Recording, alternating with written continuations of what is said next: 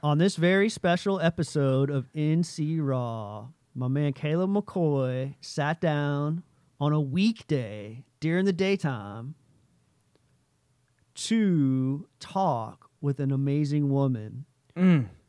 When people come into town that are doing phenomenal work, we're going to reach out to them and we're going to make accommodations to bring them to the table and have a conversation with them.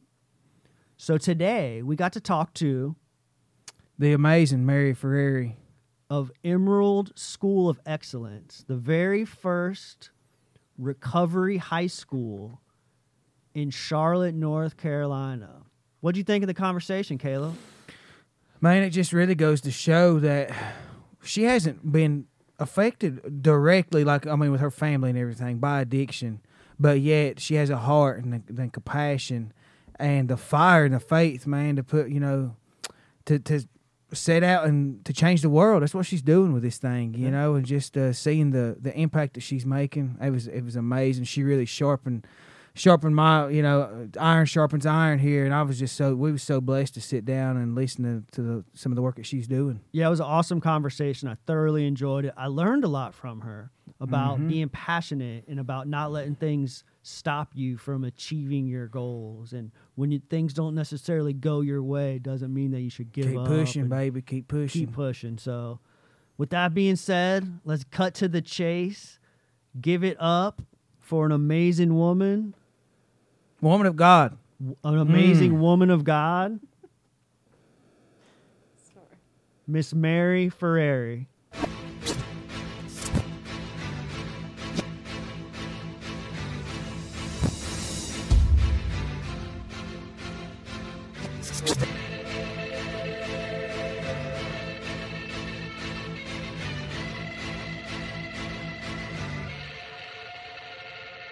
I'm just an individual, living a miracle, staying indivisible, connected to God and my physical. Essence of my spiritual presence is visible, totally leaving you unaware of my mental subliminal. Used to be a criminal, living so minimal, but things have changed in my life, is going through different intervals. Finding that balance is significantly difficult. Timing is everything, so my timing is critical. Rhyming is literal, the unforgettable. That's why I stand before you impeccably, so presentable. I give respect to you, know that I am respectable. I've always wanted acceptance, is that acceptable? I am the rival, expected to be exceptional, and I'm a grown man, handle business like a professional. I am incredible, the unconventional, and you stopping me from chasing my dreams is unpreventable.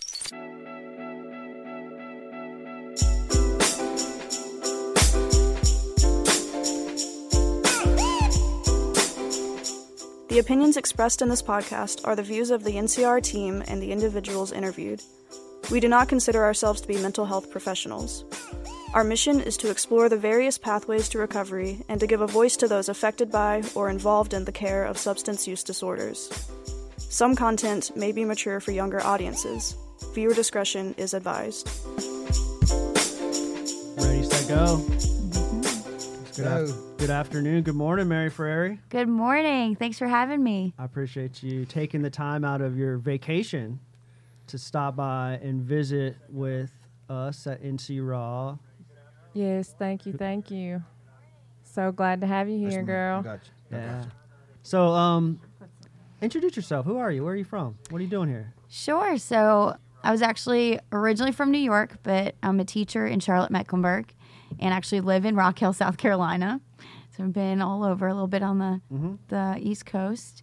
But I'm a teacher and educator, and it was placed at my heart about 2 years ago to start a nonprofit to help teens struggling with substance use. Yeah, and you've done a lot with that nonprofit in the last 2 years. In the last 2 years, yes, it's been an awesome journey. What are you working towards? So we're hoping to open August 2019, and that's just with a lot of hard work and a lot of people behind us trying to make this thing happen.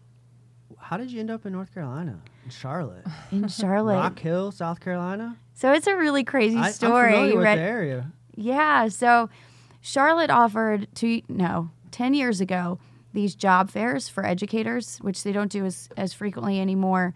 But from New York, when you're a PE and health teacher, it is really hard to catch a job because people just, once you're in it in Long Island and New York, you don't leave until you retire. So finding opportunities was really few and far between. So we ended up looking around. My husband and I, we met in college, and we were both PE and health teachers. And so an opportunity came for us to go ahead and get a job. And so we just picked up everything after we graduated college and moved. Wow. That's a pretty bold Yes. move. It was. We have no family, no friends. We knew nobody. But through actually sports, we were able to make friends. Absolutely. We joined a flag football league like right out the gate. And both of us, it was co-ed, and they really needed an athletic girl. Some teams, they just pick up who they can, but I think they felt like, oh, she's a PE teacher, she can play. And She's talented. yeah.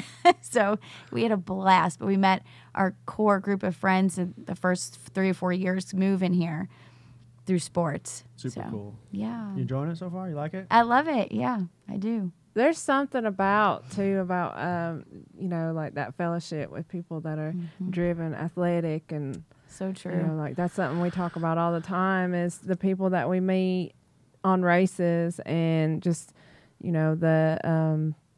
How could you not get inspired by some of the people we meet? You know, absolutely. It's active, and their stories. A lot of people have some, amazing stories of overcoming things and stuff. So that's why we continue to do what we do. We always get encouraged. Anytime we go to them things, just meeting and hearing from different people. Well, I think look at just us, but not like everybody we meet, but us too. Like to me, I try to teach kids earlier and earlier that physical activity, sports, just being involved, and community, it literally can change and save your life. So the earlier you get involved, the opportunities and the people you meet to create your like go-to group of people, game changer, I believe. It is. Even like your whole inner being, the balance, your spirituality, Yeah. I mean, emotional being, everything. It's Sure. just And I think having like that. for what you're doing with the 6th, 7th, and 8th graders, Right. it has to be super challenging. Them being a generation born with the devices in their hands. Oh my Oh, gosh, yeah. I talk about it Whereas- all the time. Whereas like us, like we grew up outside playing sports and Yep. like learning that from an early age. And kids roll into your classroom every day. That's something that you're like probably one of the first people for some of them Yep. who introduces this type of like lifestyle to them. oh yeah. We heard a sermon the other day and talked about like we're in the age of people hide behind comments. People don't know how to carry on a conversation. So true. They have this spirit where they think they're entitled, and they don't know. Like I said, this is a dying art. Being able to sit down in front of somebody and just have a conversation and relate. Absolutely. It's so true. It's a dying art. I was always like a talk radio junkie, like as a kid. Like it was just something that I was fascinated with, like the humor and the entertainment side of it. And I talk about this all the time to like my friends, but like how many people, specifically in recovery, but how many people get to sit down with their close friends for 2 hours once a week, uninterrupted, and have a personal, often deep and pretty intense conversation with people they love and people they care about, like the bonds that are created by just like coming to the table and just Well, it's a moment or a few hours of strengthening because we all need. I don't have time, but I actually recently spoke with the director of Archway Academy, the recovery high school we're trying to model after. She's incredible and very inspiring, and she said that it's so important that when you're in this work that you also really take care of yourself, but not just like self-care, like how everybody talks about it, but actually go and speak to someone, and that therapy shouldn't and should not be looked at as like a negative, but just a self-care method.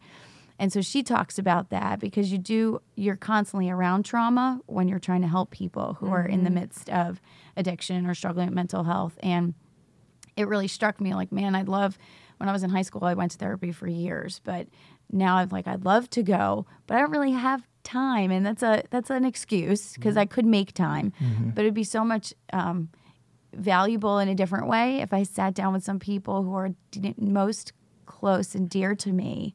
And I've actually now set aside time on Sunday mornings to sit with some of the most wisest, loving, incredible people to do kind of what you guys are talking about, sitting here and doing. It's just sharing, pouring everything out from the week, the month, and that's almost just as good, if not even better in a weird way. than going to the traditional therapy that I'm familiar with. So, pretty cool. You'll see value in it for sure. I'm telling you. Yeah, Like my recovery sure. changed the minute we started doing it. Well, I was talking to Mary last night, and she was like, "Well, I've done radio shows and interviews. You know, it lasted like 30 to 40 minutes." And I was like, "Well, this is a podcast, so it's going to be more intimate. We can sit down and we can talk on a deeper level about the stuff that you're doing, and that's important." Because I know, like, when we go into interviews, you're like, "Okay, you got this long," and it's just rapid Like fire. 15 Like, minutes. yeah, and it's hard. It's hard to You know. do leave it. I tell people all the time, you'll leave it saying, man, there's so much more I wanted Yes. to say. Yes. Or, man, like, I need to elaborate on that. They just got a piece of that, you know? I Yeah. will tell you though, even after like an hour and a half to 2 Oh, hours, you still the have same more to thing will talk happen. about. Yeah. The same thing will happen. You'll be like, "Oh, I should have like mentioned this, or I should have said that," but then you'll go back and listen to it, and you'll be like, "Oh, you know what? That sounded pretty good. Sure. I sounded like I knew what I was talking about." Absolutely. Realistically, I don't. I'm just a dude. I'm just a college student in recovery. I'm just a guy. Dude. I'm just a dude. Rob on the radio. Emerald School. Yes. Like, how did this thing, this idea, this concept, like, where did it come from? And then, like, what did you initially do? What action did you take to like get the ball rolling? Oh, goodness. People have ideas all the time, and like they Yeah. don't go that far. Fear keeps them Oh, sure. from stepping out.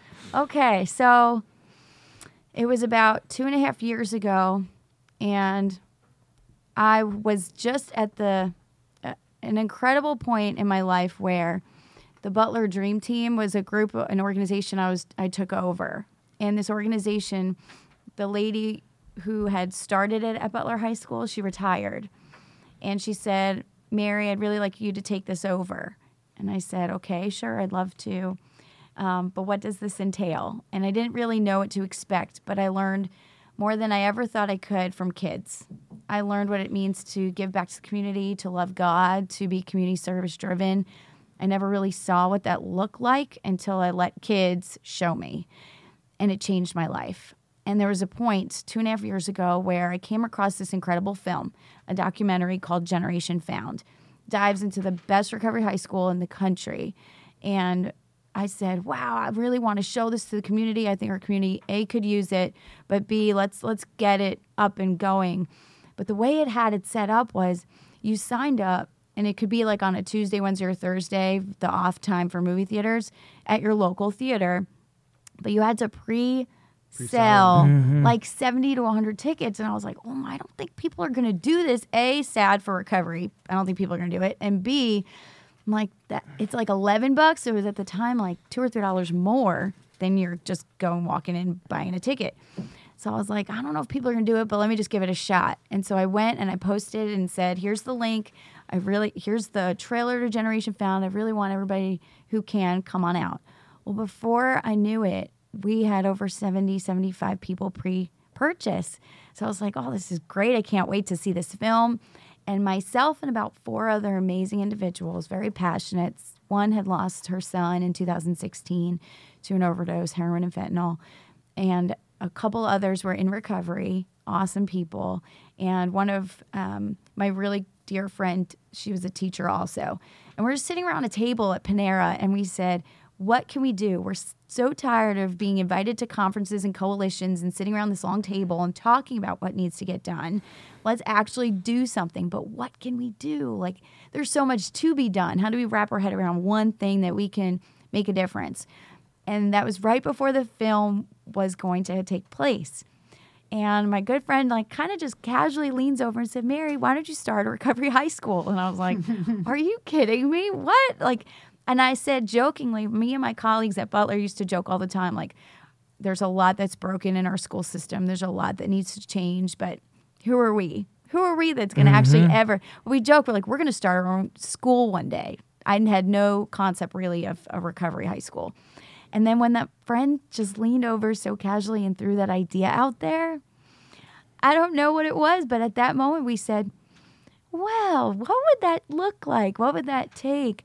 We see the film, and the film, I mean, if you have any type of connection to kids, people in recovery, pain. So like everyone truly watching this film and seeing these kids who were probably written off as you're going to go to jail, you're going to die, or you have no hope, walking across a graduation stage in their cap and gown, proud, and probably with more dignity, integrity, respect, and honor than any other kid that was graduating that year. I said, this is the most beautiful thing, and the reason I'm a teacher in the first place. Let's do this thing. And so I leave there hugging the people I love the most, saying, we're doing this for your son, your daughter, like in honor of, they won't die in vain. And so from that moment, I had this gathering at my house in December of 2016. And I gathered my tightest, closest people that I'd shared this with. And they were like, oh, you need to do this. This is a fabulous idea. Great concept. And it's not your grand old idea. There's a whole bunch all over the country. So you don't have to be like convincing so many people. It's just look at this model that already exists. We're going to bring that model and just tweak it for North Carolina.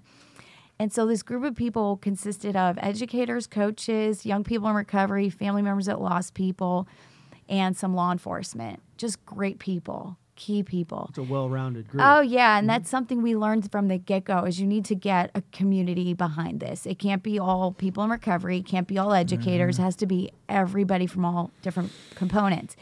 And so we sit there and we said, okay, we need to be incorporated. And that's where I just simply started.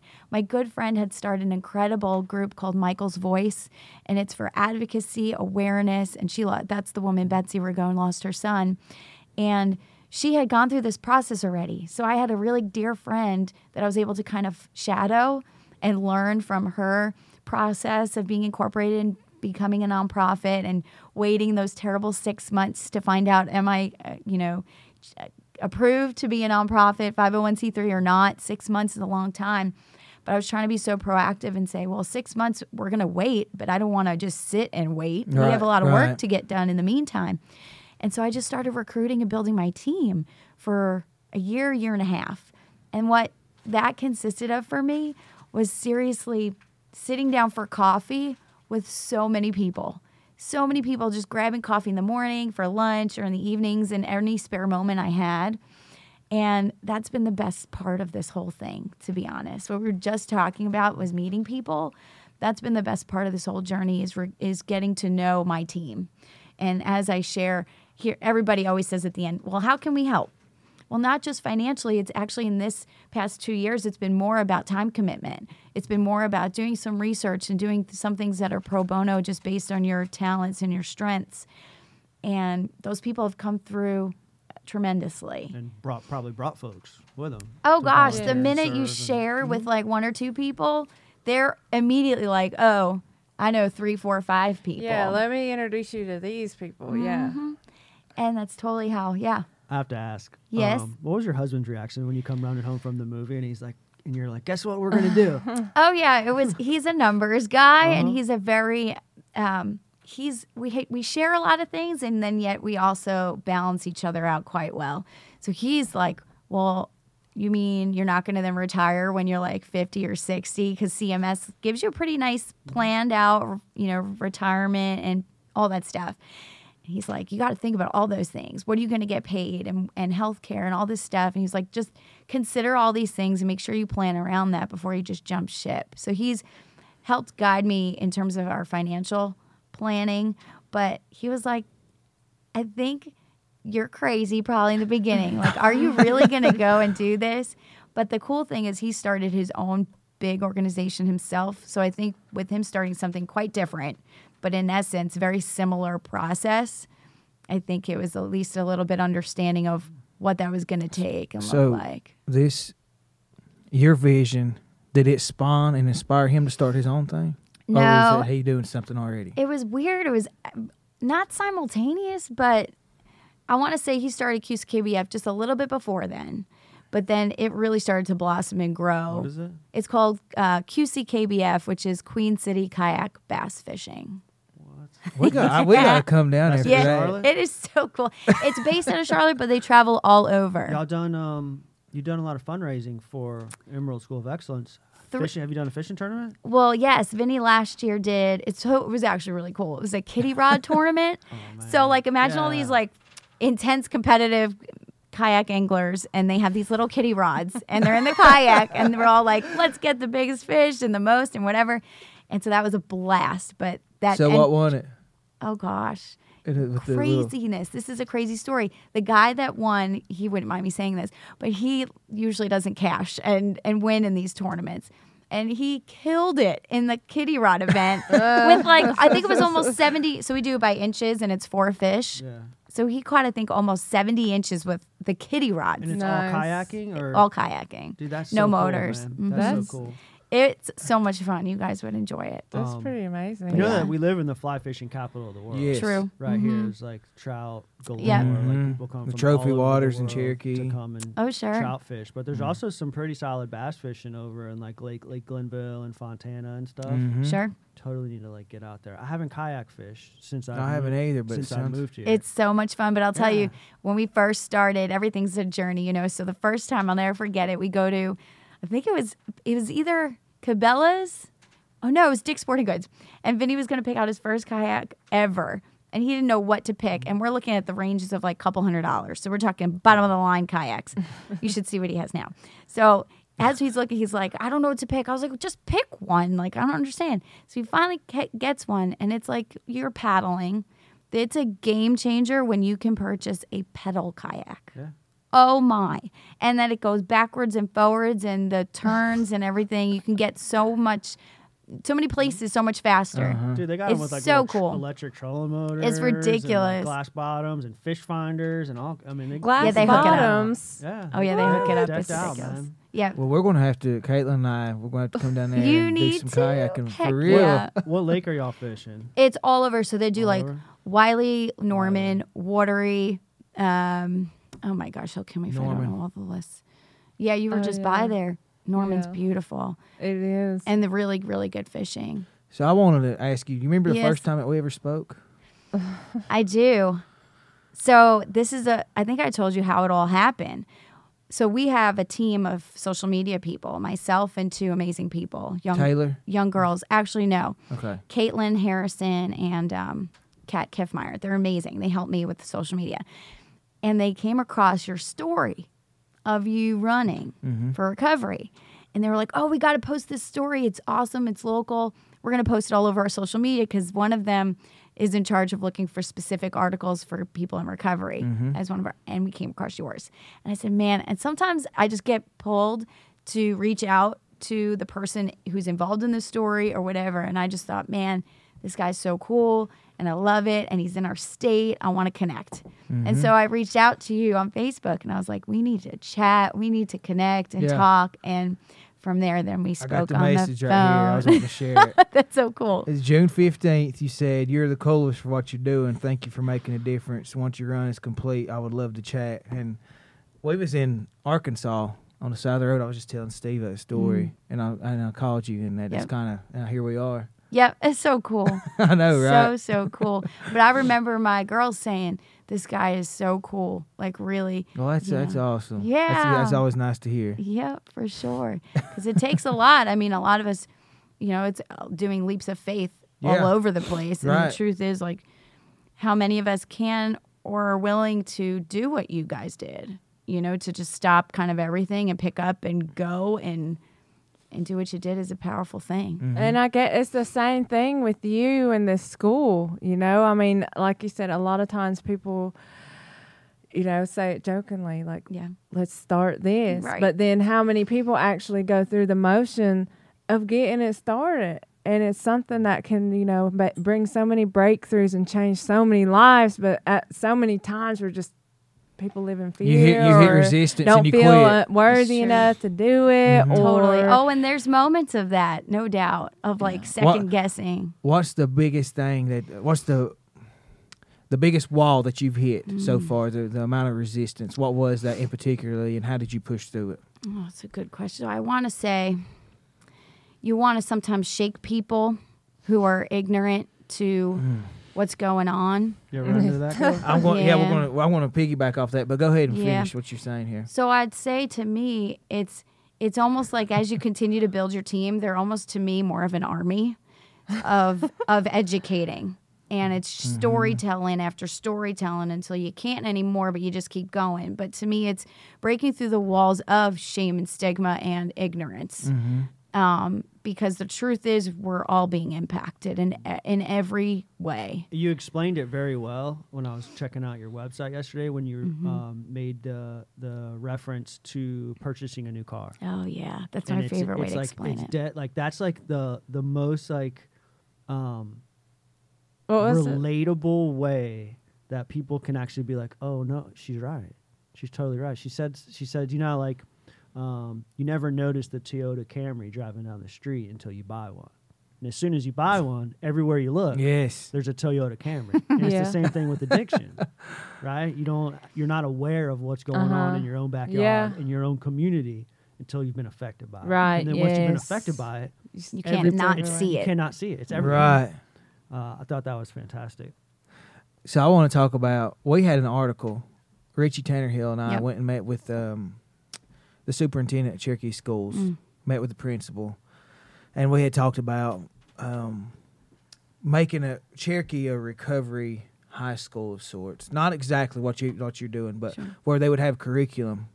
They would have to go through those classes before they graduated, so they have the tools. This was actually talked about before we even met you. Oh, wow. Yeah, this was back in I the remember spring. when Caleb told me that you had reached out. He's like, guess who reached out? And guess what she's doing in her community? And I was like, That's what? great. Yeah. So Cool. that was pretty well. But we sat down with Dr. Murray, who lost his son to overdose, heroin overdose. And he was all for it. The principal was all for it. And they had a meeting about this, a school board meeting. And so you said, like, the ignorance and stuff.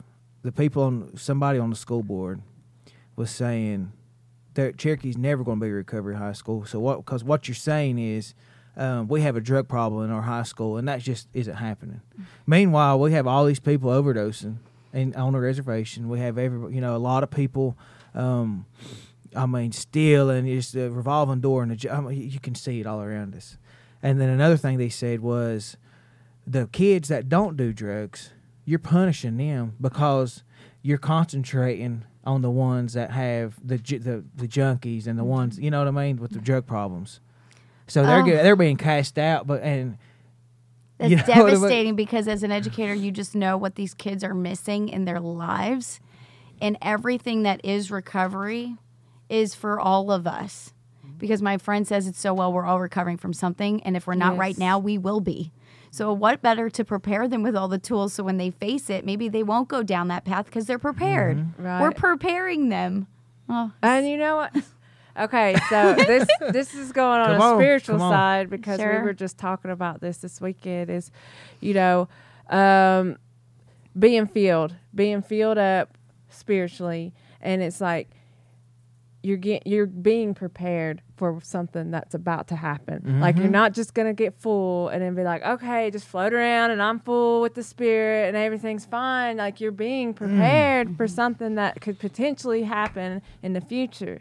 And it's the same thing as in the natural as in the spiritual. It's such a good point because I tell everybody as part of my story when I'm on a panel or anything, this is all faith-led. I would not be able to do what I'm doing if it wasn't for God placing this on my heart and for the people, sister, the people around you that truly do fill you up and say, I'll never. So we had one very disappointing moment where I thought this was it. We're going to be funded. So excited, right? Well, ended up and crashed and was like, you're not. Almost basically said over and over again, what I struggle with the most is, am I good enough? And they pretty much threw that in every angle you could, saying, you're not good enough. And I go to the church where we can't wait to announce where the school's going to be. We're going to announce it in the next week or so.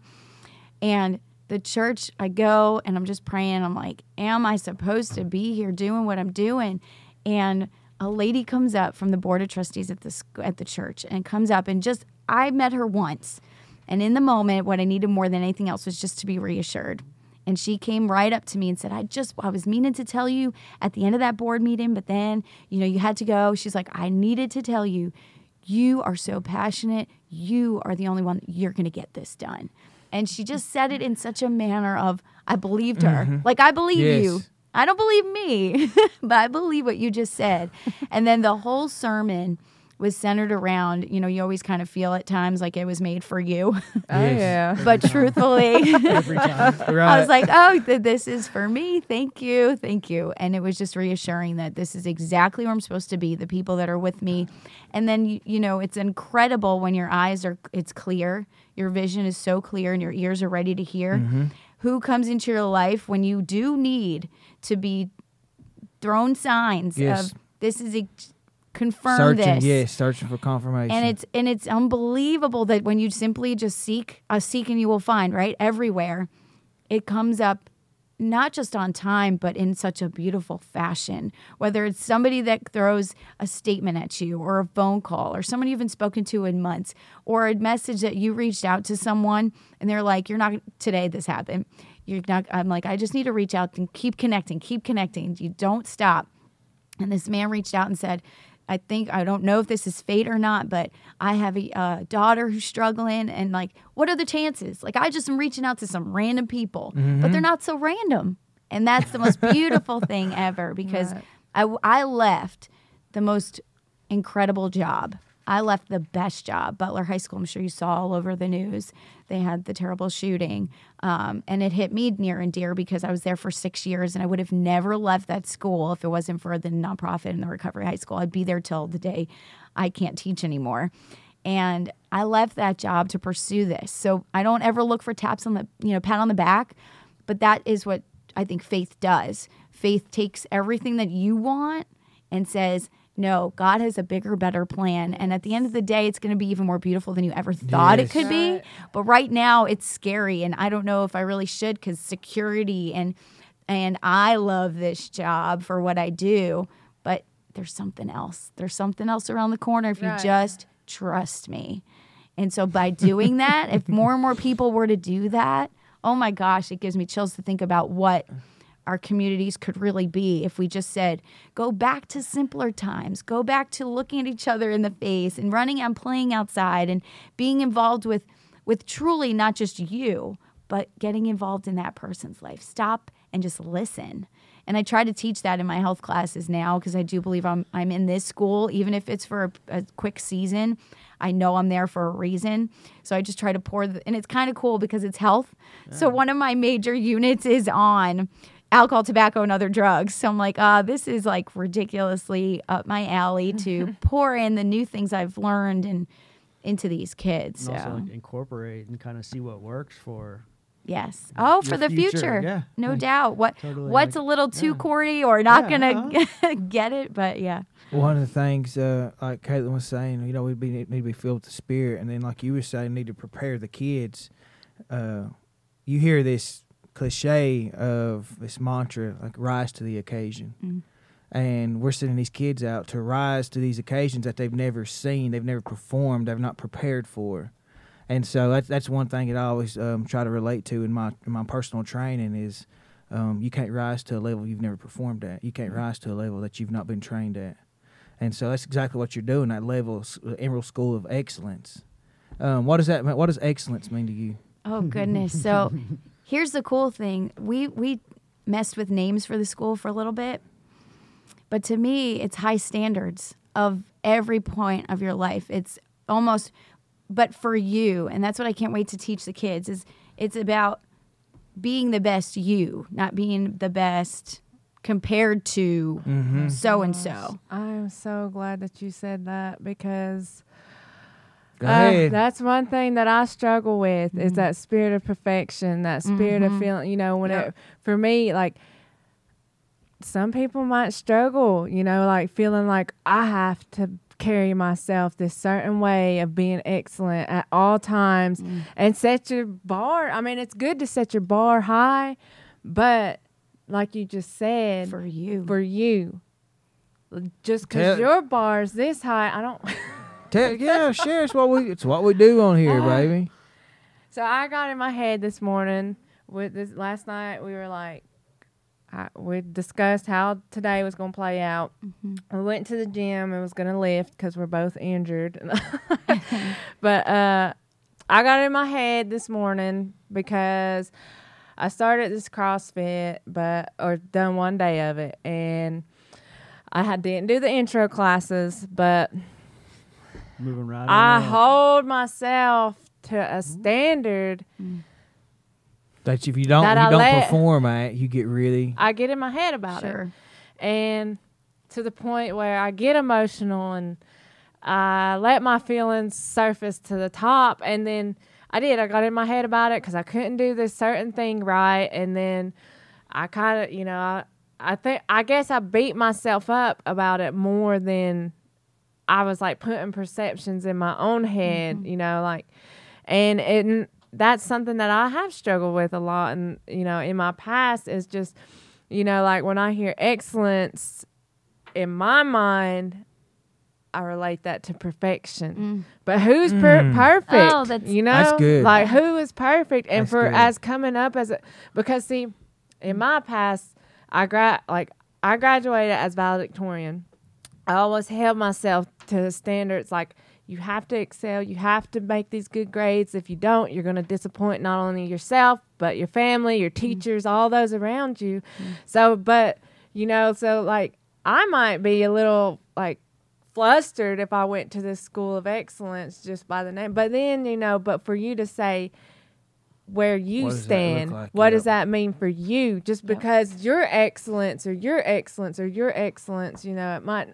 Look different than Totally. yours. Right. And I think that's where I'm hoping that my story comes through is because I struggled with an eating disorder of being anorexic. right. And so perfection, I completely get you, was my biggest thing. So I'm hopeful and hoping that these kids get it right off the bat when they come in to orientation, to learn about the school, is that we are perfect really in God's eyes, Right. just the way we are. Exactly. And if we can understand what that looks like, because some kids are going to hear that and be like, what is she talking about? But if we can see a bunch of people embracing what that means, I think they'll be able to see what exactly we mean, that pressure, the unnecessary pressure we put on ourselves is not needed. It's almost Right. like just breathe. you Right. know? And when you come, sorry, I'm No, going to you're interrupt good, you, you're but good. you like when you come to those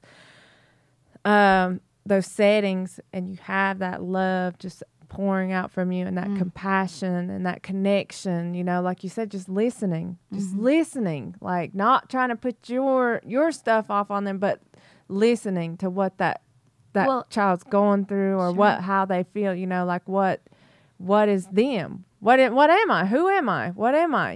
Like what is my level, and Well, to me- what can take me to that next level. What's happening like right now is what the recovery school would be everywhere. So I already just hearing you talk, I feel comforted because there's other people that feel just like I feel. That you're going to beat yourself down up when Right. you're not perfect. That isn't everybody looking at me to be perfect all the time? Well, no, but that's what we think. Yeah. And also for the kids to understand they're all going through the exact same things Yes, and yes. feeling the exact same way. So just to be able to journey through that tough time together, Right. as opposed to how so many of us are in our own head thinking we're by ourselves doing all that. That's just alone. I would want to wake up and do that every day. Just sit and share life with someone else who truly gets what my life is like. Right. I Also, I think it's going to be like it goes a lot towards like the yourself and the staff members and the authenticity of the message that you're delivering and the contact that you have with the children. Like it's very receptive. They know that you're in it for the right reasons. Right. And you're Sure. coming to them at a level that they can relate to, and you're not this like rigid and strict and stern like, person. That's like, I demand excellence. Right. Right. No, like I hold myself to the same standards that I'm asking you, that I'm expecting of you, That's right. and they can relate to that. Oh, absolutely. Like for example, how old's your daughter? 6. She's 6 years old, and she's just hanging out over here, right? Yeah. Like how many 6-year-olds would just be like totally like chilling, like doing their thing over there, like Well, she's like a little old lady in a 6-year-old body. Is she? Yes. okay. Yeah. Who's running that household? Oh goodness. Let's get into like the process of like the funding. Sure. And like kind of like the fundraising and events and things. So you guys Sure. did a lot. So we've been doing a lot, but I'll be honest, a lot of it's been centered around educating. And I really firmly believe you can't start asking people to support you financially until they know what on earth you're talking about. And so my first gut was teach everyone you can what recovery high schools are. And then after you do that, through Generation Found, through panels, through community-wide events, because what was originally supposed to be a fundraiser or community event in September, I ended up turning around to everybody and say, can we just make this a community event? Because really the problem is so many families in crisis don't know what exists. Let's provide an event where a family could show up and get a plethora of information for adolescents, and not just recovery support, but the after, because so many families are left like, well, what now? And that's what the Recovery High School excites me, is that it's that piece, that the what now. So we've gone through treatment and gone through recovery, but now you're going to throw me back in the same setting? And it's like that can go directly towards like all those individuals that end up going to treatment 3, 4, 5, 6 Right. times because they don't have that what now. Right. They don't have that fellowship, After. that place to go, that aftercare, Yeah. that tribe that they, of Totally. local, And the local cool thing residents. about that, if we look around in all of our communities, there's some great outlets that are just underutilized resources. Right. So if families get exposed to that earlier and just know they exist, those things will wrap back in their minds like, oh, my child just got out of treatment. They're doing well, but I need to supply support Yes. and change where they were putting all their energy towards to something really good. But if the parent doesn't know, the kid doesn't know, and that's what the school's also going to do. What kind of turnout did you get for your? Oh, so it was really awesome. It was awesome in terms of, so you have to look for small wins sometimes in this world, in this journey. And I didn't know this, but getting treatment, recovery, and prevention people apparently in the same room, that's a win. On my level, I'm like, that's not good enough, but cool if that's a win, because we're so far behind of what we need to do. That's a win in many people's eyes. So we had so many resources. I'm talking maybe 50 resources that were a wide variety for families. What we lacked was families with kids showing up. You laughed Yes. Oh my gosh, I mean, almost every recovery event I've ever been to across the state and across the country, that's what you lack. You get the same folks that are your the go-tos, they work hard, they'll show up for you, but they already know what you're trying to teach. They already The are there. advocates show up. They're there. Oh, the advocates show Right. up all the time. But now we need the families, and the families are afraid. The families are that stigma that don't show up with a police car in front of my home, because then everyone in my neighborhood's going to know we have issues, instead of, no, we're trying to be proactive with what's going on because we all have issues. So So where do you start with that? How do you get them? so here's what I continue to do. It's so much prayer of direction. Where do we go now? Do we ask for crazy amount of money from these people, these people, these people? Do we educate these people, these people? Where do we go? And I swear it's simply based on the people we meet and the time that we meet them. So focused, I'm comfortable and flexible with changing focus, as I think it's appropriate for moving forward based on not my plan, but God's plan. So with that being said, we've looked to certain people and certain folks for funding.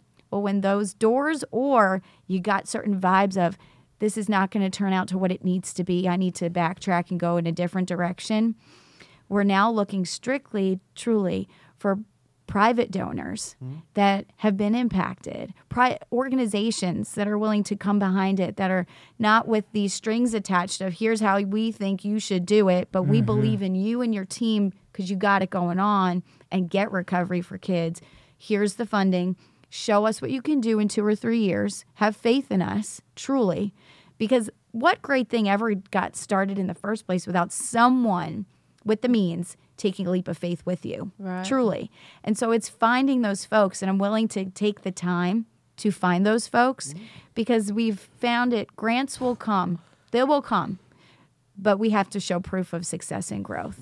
And the only way to do that is to get open already. So wild. And so the Recovery High School director of Archway, she convinced me when I left there. So we went to go and visit in March. That was the best experience ever. To see a Recovery High School, to talk about it on paper is one thing. When you go and see these kids, helping kids. So imagine a kid who was like a year and a half sober, helping a kid who was like a week sober, going through a tough day. I literally watched a girl say, come out with me in the hallway, let's reset the day. This worked for me when I was going through the exact same thing you were going through. Let's go out in the hall. I was blown away, but not surprised, because I've seen what kids can do if we give them the tools and the leadership roles. So when we came back, we literally said, we're not waiting for the perfect scenario. We're not waiting for the gazillion dollars to build a beautiful place that I do believe these kids deserve. We need to get open. Yeah. And so as we were diligent, we were true, an amazing screening of Generation Found opened up a door to this incredible church. And the second floor of this church is perfect. It's like a T, and one hallway we'll start with, but it has room for growth. It's 6 to 8 classrooms. It's literally, it couldn't be a better fit. And it was the first place we came across. And I'm like, my husband will tell you, I'm the worst at looking and price shopping. Yeah. If I like something, I want it. That's it. I'm going to get it. And don't stop me. And so that's what happened with this space. So funding has been a beautiful thing, because we've been able to get a lot of private dollars and people who believe in it. They're throwing a couple hundred, at most a couple thousand at it to keep us thriving as a nonprofit. We know that's not going to open the doors, though. Mm-hmm. We need somebody who has the means, that wants to give back to the community and wants to take a leap of faith with us. And I do believe in our state there are many people that are willing to do that. They just may not have heard about us yet. Sure. And so to me, it's finding every opportunity to share, to talk, to educate about Recovery High Schools, because they are truly going to change our communities. Kids are going to change our communities if we let them. And so we just need to provide as adults the resources to make that happen. And there's definitely a demand for this in the Charlotte area. Well, let me tell you. There's money there. Oh, absolutely. Private money. There's definitely private money, but I've actually sat down with the DEA and said this whole pitch of what we're doing. He's like, this is fabulous. I think it's great. But what scares me is you say you're going to max out about 100, 125 kids. He's like, right now, I think I could fill your school 10 times. And that's from one perspective. Yeah. That's not from the adolescent treatment world. That's not from the... It's not from DCF. That's no, not from, it's from pretty much the courts. Mm-hmm. And I said, holy cow. I said, I don't doubt it. I said, but guess what? Here's the good news. We don't hope to just open one. We hope to create we're just a catalyst for change, that we can create a spark in other communities to say, here's how we did it. Don't follow it exactly. Do what you need to do for your community, but here's the steps so you don't have to go recreate it. Yeah, just to help you harder out on yourself. But your doors aren't even open yet. Right. And you're already doing that. Was it Wake Monarch? Yes. She saw what you're doing, and she's like, I'm gonna do that here. Yep. And she's kind of like, you guys are working together a little bit on some absolutely. Things. So it's like, it's the coolest thing ever. Yeah. She saw a video of, I believe, Taylor, the girl, she's blonde hair, beautiful girl in recovery. She saw her story, reached out to her, and said, what are you guys doing with Recovery High School? It's amazing. She shared her story about her son, and she's like, I want to get this going. And so, yeah, it's already happening, which is the goal. That a lot of people in this world, I'm sure you guys could attest to this too, are so protective of their whatever it is, of like, I don't want to share too much because I'm afraid people will steal my idea or steal this, or I don't want to collaborate because I'm competing. Right. It's like, do you understand how huge this is? That there's no level of amount of resources that can be out there for us to really, truly serve everybody we need to. Right. So stop competing. Stop being so afraid of speaking truth and sharing what works to help someone else. Mm. You know, don't hold it in. It's a great gift. Share it with everybody. But that happens so often. Oh, it's everywhere. Yeah. Specifically in this field. Yes. It just happens so often. It's hard. So that's the other thing I'm trying to shake people. Like, quit it. Quit it. Be there for each other, and let's bring this resource to life and then some. So you're planning to open in fall of 2019. Correct. Which is like 8-10 months away. Yeah, it's closer than you think, and these months are flying. So we're going to do this big fundraiser in February, the most legit we've done so far, where we're trying to gather the right folks in our community to come to the table to hear about it and to pour what they can into this so we can open. We know that event won't be the only reason we open or don't open in 19, but my faith is that continuing to share, this will happen. And the other thing I tell people is like, are you going to feel like disappointed or like it's failed if you don't open in 19? I'm like, well, heck no. If it has to wait a year to grow and be even better than it would have been in 19, then so be it.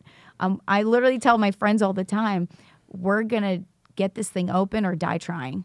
So it is what it is. If I have to wait another year, I wait another year. But the goal is to get it open because we know of families that need us yesterday. So you've been like working through this funding and planning phase of the project. Sure. Have you like looked at like how much have you looked at things like curriculum and recovery support, staffing, so I love talking screening to about get this. into the program? Like how much of that? Sure. So I'll touch on all of that. So we've, over the time of building my team, How many people's on your team? Oh, it's so cool. So it's a solid 70, 75. Yeah. But the cool thing is, you know how people's schedules are. So we typically, once a month when we meet, we have a solid 40 to 50 people out of those 70, 75. And sometimes it varies a little bit, but you have your consistent ones that show up every single time. How many's on your board? So my board is 10. The board of directors is 10, but our committee is huge, and it needs to be because we've split up over time into 3 solid committees. Right. So we have one that tackles admissions and curriculum, one that tackles fundraising and marketing, and one that tackles the continuum of care. And those each have people run these things, and they really truly create agendas and specific assignments to take place between each meeting, because I'm all about, we can't just show up and be what I'm anti-meeting and not doing anything about it. So that addresses those. And then I'm so excited because the admissions and curriculum team, they've dove into Archway's information, Archway Academy, and all the Recovery High Schools. Where's that one at? That's in Houston, Texas. Okay. And they're incredible. They'll share everything just to help you, basically what we hope to then do to other folks and help them through the process. But my brain, can you help me? What were the other things you mentioned? Staff and curriculum. Staffing, Oh. curriculum, screening to get into the So school. true. Okay, so we have this incredible guy on our board named Steve Winkleman, and him with some other folks who just get kids in recovery, because that's a special tool, gift that you have. Not everybody gets kids, but says they get kids. And so he has really helped us to better understand what that process looks like. Kids have to want recovery to be in a recovery high school for it to actually work. Granted, you're not always going to see that. You have to almost look deep into the potential of like, they truly, even if there's a glimmer, a spark that they want recovery, you got to hold on to it and pull it out and see what you can. And some kids, it's going to be for us a leap of faith. Like, I don't know, but I think this kid is going to get it and dive into it. Sometimes we might go for that and then be like, there's process for everything. There's a contract. If you break certain rules or you do different things, you're going to be on a contract, but we're not about kicking kids out the minute they reuse, because that's part of recovery for some people. And for the recovery high school, you just can't, we wouldn't be doing our job if a kid reuses and they're open and honest about it and they don't get caught doing it. There's 2 different ways we look at it, and most recovery high schools look at it. You either get caught or you're open and honest and you're sharing what happened. I really, this happened and I really want to still stay here. I really want to work my program. It happened. If you're willing to meet the kids and where they are, that's such a different environment you've created for them of openness and honesty and trust and all that stuff. So the screening process is critical, though, because if you just let any student that's just struggling come in, the recovery high school is not going to work either. Right. So you have to have certain balance of standards with love, care, and compassion, kind of meshed in with a special individual or a few that can read people well, that can listen to their gut, have a deep conversation, and get so much from that student and the families too. That support network is huge, and it's part of our school, is so that the families are then supported also on the weekends and afterwards and counseling and stuff like that. Staffing, I'm such a firm believer that you can't just put out for a recovery high school job description, apply. You just can't, especially in my first few years. So what we've tried to do really hard is find people who are seriously interested. And we've created these informal gatherings, but they've been work sessions, but fun. You just sit around and have coffee, lunch, dinner, whatever. And there's like maybe 2 tasks. And it's been the fun stuff, like creating the school calendar or creating the bell schedule and what the classes would look like. How long would the classes be? Who would be in charge of what? And that's been with about 5 or 6 people. and we've developed a relationship. And that's what I feel is what a staff needs to look like for Recovery High School, is people that get each other, and almost like how some people will say everybody's different with their beliefs about pre-marriage and living together and stuff. But I know that my husband and I lived together in an apartment for a year before we got married. And it was a game changer for just dynamics of hashing out things that you don't want to hash out in your first 3 months of marriage, but people do all the time. But I look at it with that concept for creating an environment with staff that we're tight and we get each other and we know what ticks and we know what not to say or how to say it, just so that we're not in an environment that is already going to be high stress and emotion filled, to create us in a strong environment walking into it. You don't learn those team building skills like on the go in front of the kids. Totally. Are you listening? I mean, like, Are you listening? I'm I'm soaking it all in. because we're getting My ready wheels to are open up turning. our recovery house, and so I'm really Wow, that's so Yeah. cool. yeah, It's all iron sharpens iron. Yes. absolutely. It's all really for the same thing. I'm just kind of taken impressive. away. Like, it just seems so unreal that this is happening, you know, and it's not only just happening around the country, but in North Carolina. And I've got so much going on in my head right now, like, because it is, it's like, I want that here. We need that here. I don't just want it here. We need that here. Because when we've been trying to, the youth, it's the youth is always like, we want to work with the youth, and it's like we keep getting pushed back. But then it's like, when we have youth that's reaching out to us saying, you know, pray for me, I'm going through a hard time, my mama's in jail, I'm thinking about going to bond her out, and you know, this 16, 17-year-old kids, that's what they're going through, but our community is just blind The to it. leadership, you know, is just like. But then to hear you talk is so inspiring, because it's like, It's possible. yes, We have to, possible. and what I see is we're getting pushed out of the schools.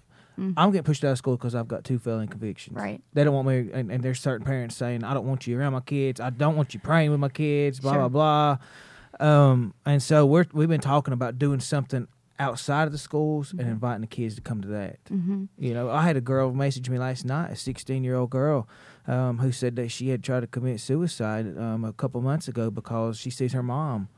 Her mom's got her best friend on drugs who's in high school. And so this kind of stuff happens all the time, but yet we have leadership. It's so true. And I'll tell you, the other thing that you can tackle or consider is the alternative peer group. So Houston has it going on. Texas has it going on. Some, even like Massachusetts and California. So you have these alternative peer groups. And that's kind of what it sounds like you guys would love to be a part of, because it's youth driven. It is basically like your AANA, but it's for kids. And that just has to be tailored differently than going to a traditional AA or NA meeting, because a kid who's 15 and a guy who's 40, 50, they'll get each other to a degree, but then it stops. But if a my kid who's 15 and gosh. 15 shows up to a recovery meeting, but the cool thing about APG, which is why I dive into this recovery high school thing and the APG thing, it's not just about getting recovery meetings. It's taking that wonderful work and tools into action. So your APGs could be meet Wednesday nights, but Saturdays and Sundays we're out in the community giving back, involved with community service projects. That's what we do. It's all over Texas, and if you guys are already involved in that would be such a cool way to get outside of what is saying can't, because I'll tell you what, before time we're done with this work, I believe the schools, the communities that are giving us the pushback are going to be, hello, you're amazing. This works. And Yes, that I've happens. said that a lot. Well, you guys are already doing exactly what she the said. community Yeah. service, Just without especially. that structure. Yeah. Right, Yeah. right. Have y'all seen that movie? I Generation haven't. He Found. has. Y'all No, Richie showed it. up there. I didn't get to watch it. No. One of my buddies who goes to school at Western now in the social work program, he worked at one of those in Houston, where he's Wow. originally from. We did the movie showing. We at should do it on a Western. reservation. We did the movie showing at Western last year, and he was like, "Yeah, I worked with that kid. Like, and Wow. it really, like, it was just an That's awesome powerful. experience to like see James Skelton. He was on the podcast Okay. a while back.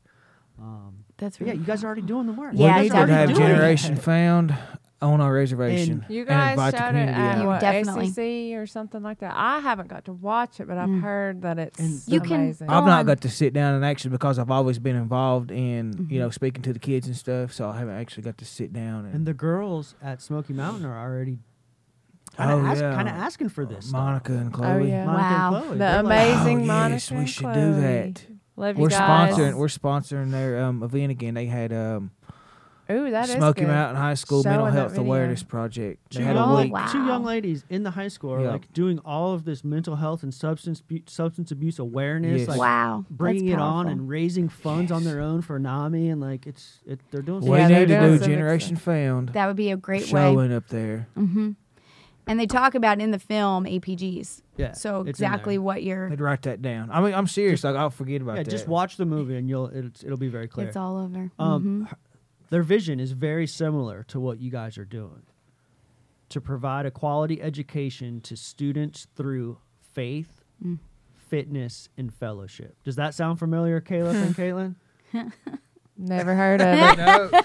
Never heard of it. Faith, fitness, and fellowship. And I like just the beginning is it's to provide a quality education. That's first, right? Because that's like, I mean, Knowledge is power. knowledge is power. Just like it's to provide for these kids what they couldn't do in regular traditional schools. Absolutely.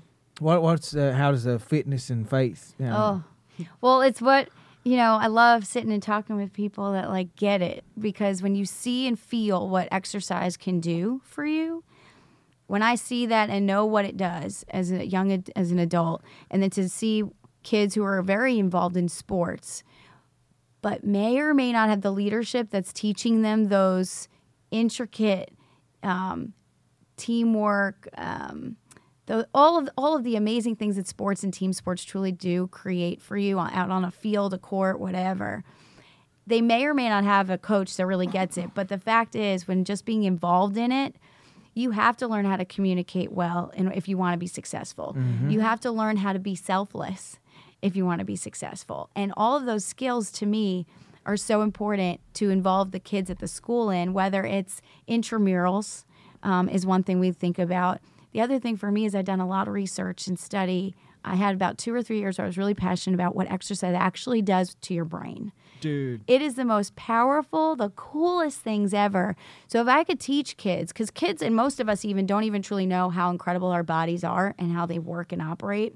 So not only is it important for them to, I think, know what addiction does to their brain so that they understand what's happening, but also to say, well, what if we have a free tool that all of us have access to anytime we want, 24/7, and that's outside. Yeah. Like, you can just go run. Like, you can go do Exercising. push-ups. There's so much stuff I want to teach these kids that they can do, even if they don't have the money for a gym membership, all the things, that's realistic that a lot of us can't afford or have time. What if we taught them a 20, 30-minute activity they can do on their own in a small 5x5 space or outside at a park?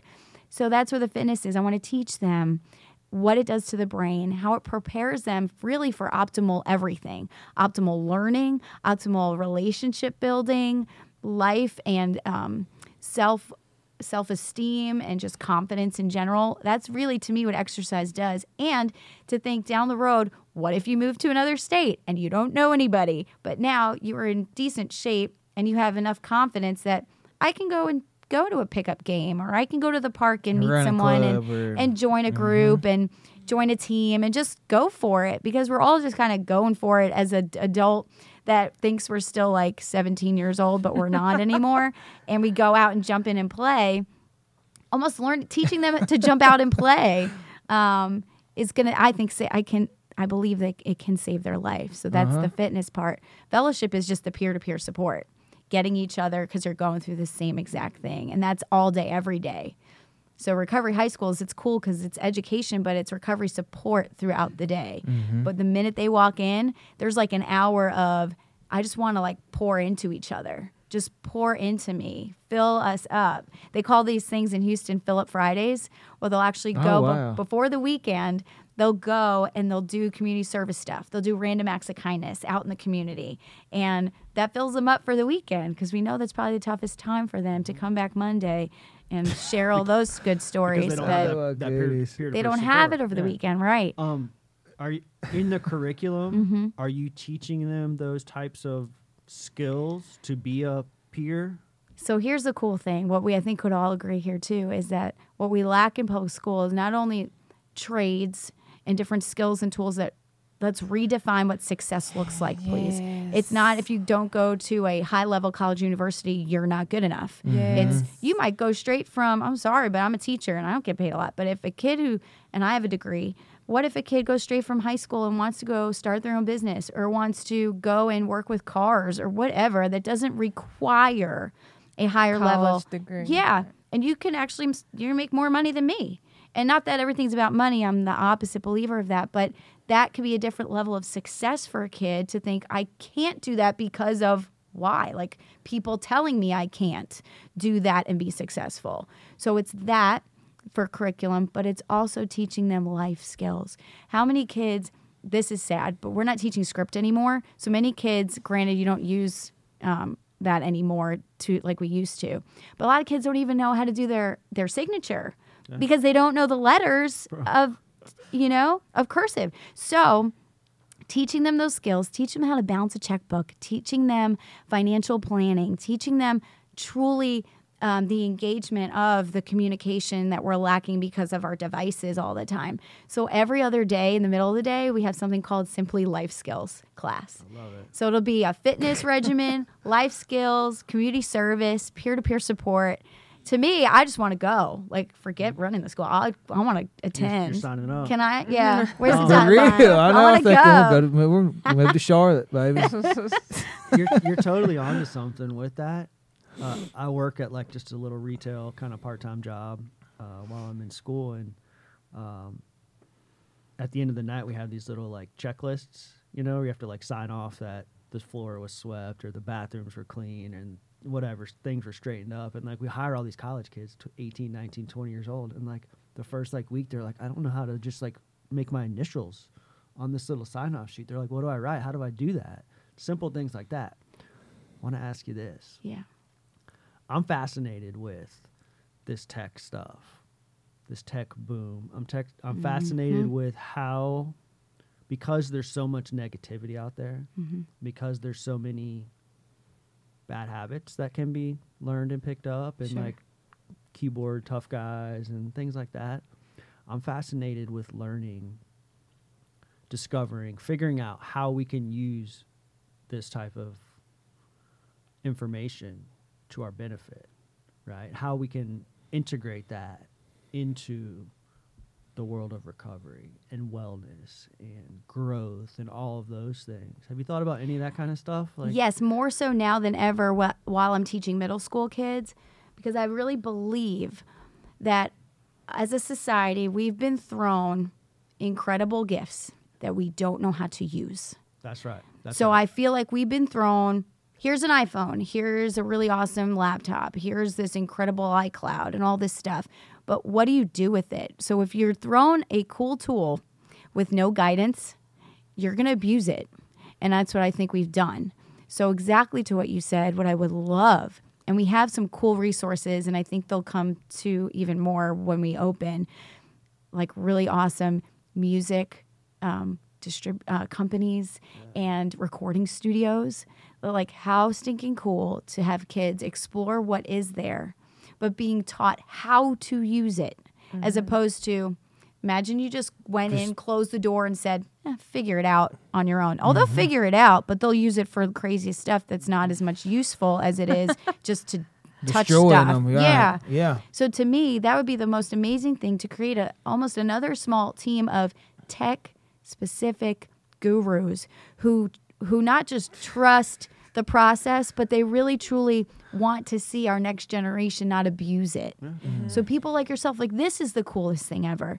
And it's a growing art now with podcasts. So what if we really taught kids how to do a quality podcast to educate with the young people? Are you offering me a job? Hey, that's How cool would that be, though? Like, for real. Yeah, and it's changing so fast. Like, It that is. You're just scratching the surface with that, with Sure. things like augmented reality and VR and AI and so many things that there's going to be a time where like this stuff takes over, right? Like to the point where like people are going to lose significant numbers of jobs. Well, you see it already. It's happening. People don't have to shop at the grocery store anymore. No, you don't.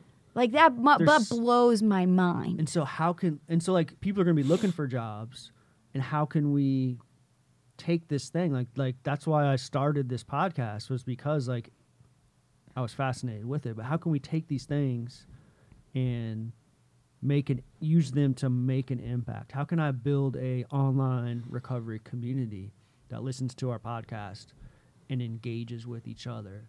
So many episodes on our Facebook Live, like we're doing a podcast, and down below in the comments, in the live comments, people are like supporting each other and talking about things that like we're not even talking about, or we were talking about 20 minutes ago, and they're still talking about, you know, this certain treatment center that we're trying to get whoever into. And then they friend each other, and they carry on these it's conversations. Like, it's creating this. Yeah. You're becoming just a connector of Yeah. people. Yeah, that's exactly what's happening, and it's just and fascinating. positively, you know, like you Sure. said, you give them these devices and everything, because we have 7 billion people in the world, and probably like over 5 billion are actually on some kind of form of social media.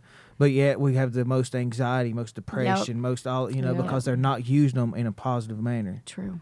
So true. I'm telling you what, I'm ready to go bless some people now. I know. For real. It talked about both in the movie and on your website about regular drug screenings. Mm-hmm. I'd like to talk a little bit about that and like what the Sure. process is for what you envision the process being. Sure. Because I do understand the importance of that, not just in a high school role, but like across the board, specifically when it comes to like sustaining long-term recovery. Sure. So, going back a little bit to what you said, where, you know, we hold ourselves as educators or professionals at the school to the same standards as the kids. So as on paper, random and frequent drug screenings would be for the kids, would also be for the staff. Okay. So that we explain, like, we're going through the same process as you, because we want to make sure we're in the best position to serve you. And so I've really talked to the highest quality directors of these recovery high schools around the country to ask these very same questions. Like, what do you guys do? What do you find to be successful? And we've bounced around with this because there is one recovery high school that doesn't do any. And for years, they're the longest standing one in Minneapolis, called Pease Academy. And they, unless they've changed things, but last time I spoke to them, but they said the environment that they've created, it's not that it's a snitching environment, but kids are there truly that, you know, this person has gone through a tough time, or this weekend wasn't, and they were able to not use drug screenings. So you're saying that the kids would tend to come forward themselves? They would come forward themselves, or they'd have a community of support that would go to an administrator or somebody and say, I know what happened with so-and-so, and I think you should have a conversation.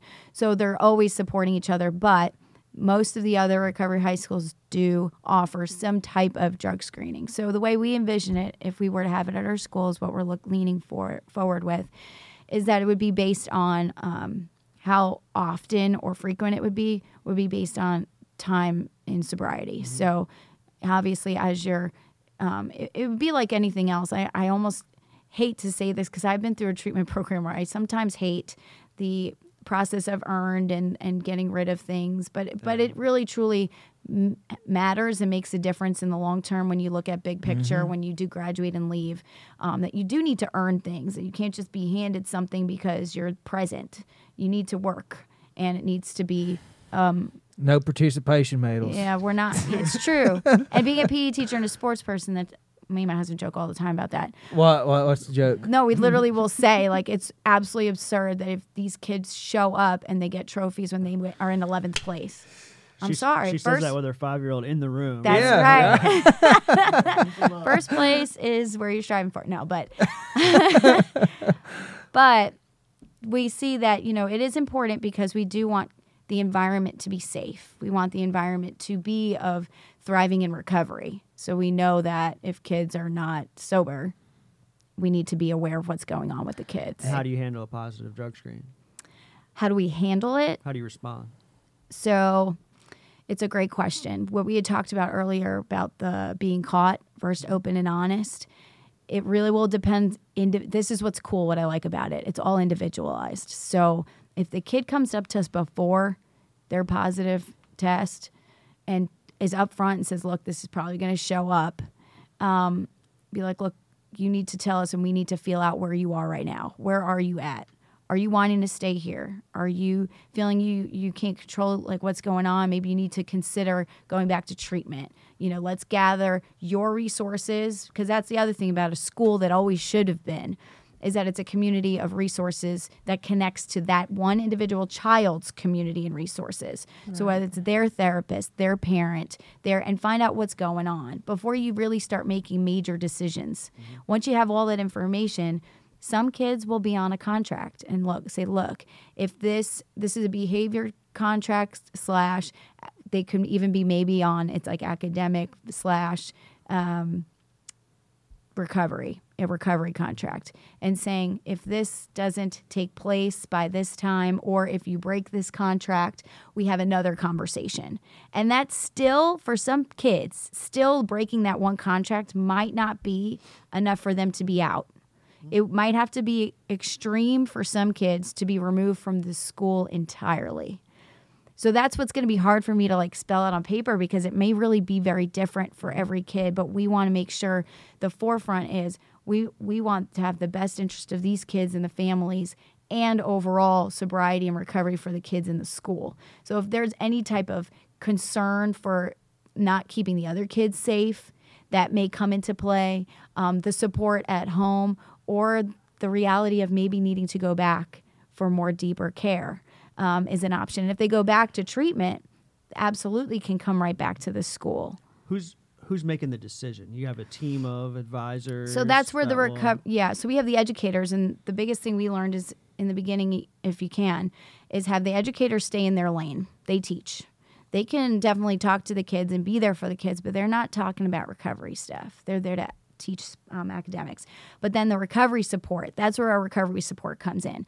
They're meeting with these kids regularly. They're involved in their recovery support daily activities. So they're also going to be so engaged with these kids and their radars and the mood changes, and just such a read on them that we'll almost know, hopefully, before anything actually does occur, because of the relationship building that's taken place.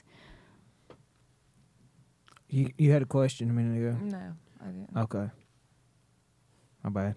Well, I did, but we're past it. Come on. Go ahead. No, I was just going to say that when she was talking about the earning, it just takes away that sense of entitlement.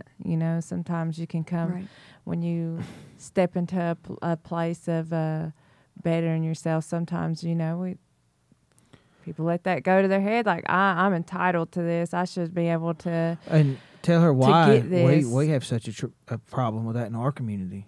The entitlement, per cap, money, yeah, because a lot does get handed to us. Our tribe, free health care. They pay for schooling.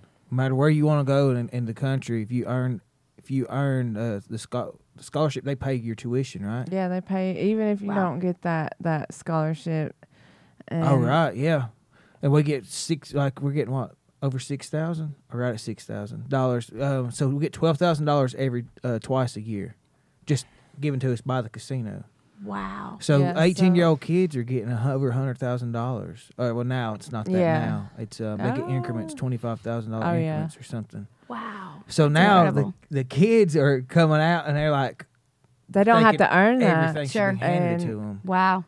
That's a game changer, because when you face real life stuff, it doesn't work out that way. Absolutely. So again, not preparing them. You have you go through these struggles, or you have these times where life smacks you in the face, and then you have to go to treatment, or you have to do that. And then it's like the treatment centers or the recovery high schools or these different places are trying to instill that back into your head that you have you got to go through life earning generational things. Stuff. It's not just you're trying to go back, right? That's hard work. Well, the thing, so I talked to the chief about this. Sorry, did I cut you off? Mm-mm. I talked to the chief about this, and he was saying, you think about the Native American people, way before per cap and all that started, coming into play. we was fed by the government. Like our ancestors would go to the white man, would go to the government, and have to get. Did I just? No, Well, that's what he said. That's what he said. said. That's how it was. They had to go to the government and get their food. They had to go to the government and get their groceries and whatnot. And so, hundreds of years of unlearning these behaviors and this entitlement of thinking like. And he said, whenever you get you have a plumbing issue in your house, what do? What do we do on the reservation? We call the water department. Anybody else has to call a plumber, has to hire a plumber. Well, we or just call. fix it yourself. Yeah, or fix it yourself. We just call the people in the tribe and they come and fix it. Wow. So I mean, it's we're really up against. You're fighting an uphill battle. Yeah, Dang. for sure. Sorry, But not an impossible. That's right. Not impossible. That's right. That's right. How much work have you put into, and what type of relationships have you already built, and are you working on building to what happens next to these students after they graduate your high school and they want to go off to college? That's great. What types of relationships do you have with collegiate recovery communities, and like what do you envision that transition looking like? Oh, so that's great. So part of the team building process that I've had of making my team is that now I've connected. So two of my team people are from UNCC, the Collegiate Recovery, and CPCC, and I've connected with Jermichael Harris, I believe. You know, he was on the podcast. Yes, Friday, I just right? recently was like, oh, wow, you guys had him on from ECU. So it's pretty cool to see that over time going to conferences and getting the word out that really, truly the collegiate recovery programs have been incredibly supportive. And on our committees, we have the local ones in Charlotte, UNCC and CPC there. But every year we're also, every other year, we're going to the ARS and the ARHE conferences, the national ones, so that we continue to develop those relationships all around the Southeast so that we can create that bond of kids saying, truly, if you really want to go to a college or university, great, but really you need to go to one that has a collegiate recovery program. Right. Don't just think that this is like, I've done a great job through high school and I can do the rest on my own. So that's very important to us. But also what I'm trying to work on right now, I know there's some really cool employers that are very open to working with people no matter where they've been. Yeah. So that their past doesn't dictate who they are in that moment. And I've heard weird things I would have not thought, but like I've heard Autobell, I've had that thrown out at me, that they work with a wide variety of just anyone who's had maybe any type of background in recovery. The state in general has really changed policy over the last few years to like open that door for folks, And that's what it's going to take. especially in Yes. comparison to other states. But what I found is that like it really depends on like the corporation, because like the little company that I work for, again, just like part-time college job just to keep the lights on. Sure. You know, because of the work I do in the community and kind of like the position that I hold, we kind of open that door to have conversations with individuals regardless of what Sure. is on there. Right. Problem is we want to hire them, and we are required to submit a background Background check in corporate out in Houston, Texas, says, oh, you know, The red flag goes up and then it's, and so like our hands are tied because they won't allow us to move forward.